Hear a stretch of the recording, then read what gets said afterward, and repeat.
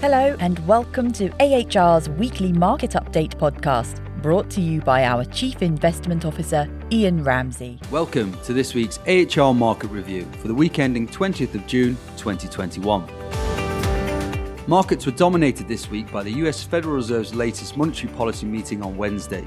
Given the rapid recovery of the US economy from the COVID pandemic, combined with an inflation print for the year up to the end of May coming at 5%, significantly ahead of the Fed's target of 2%, markets wanted to know whether the Fed was going to shift their interest rate outlook.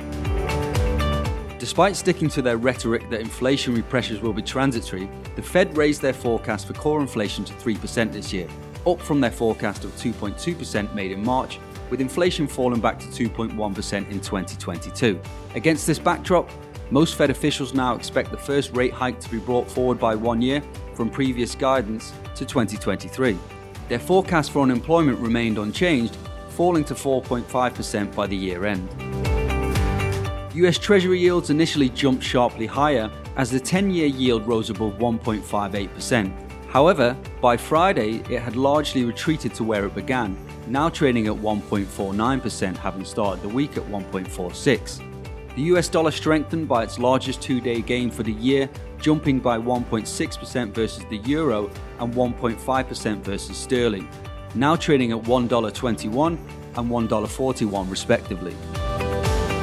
The prices of commodities, which have been fueled by rising inflationary expectations year to date, fell sharply as the market began to factor in a more hawkish Fed.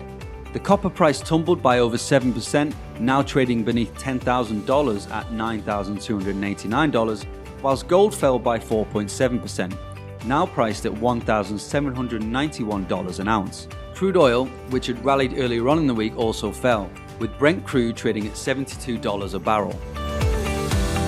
Global equities fell over the week, with those stocks most closely associated with the reflation trade taking most of the pain. As of 12 p.m. London time on Friday, US equities fell by 0.6% over the week, whilst in contrast, the US technology sector rose by 0.7%. European stocks lost 0.1%, whilst the UK stock market dropped 0.7%. The Japanese market lost 0.4%, however, the Australian market bucked the trend, rising 0.8%.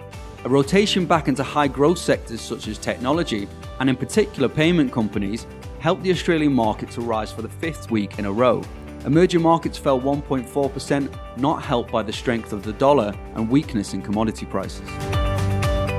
That's all for this week's AHR Weekly Podcast. Thank you for listening, and for further investment insights, head over to ahrprivatewealth.com.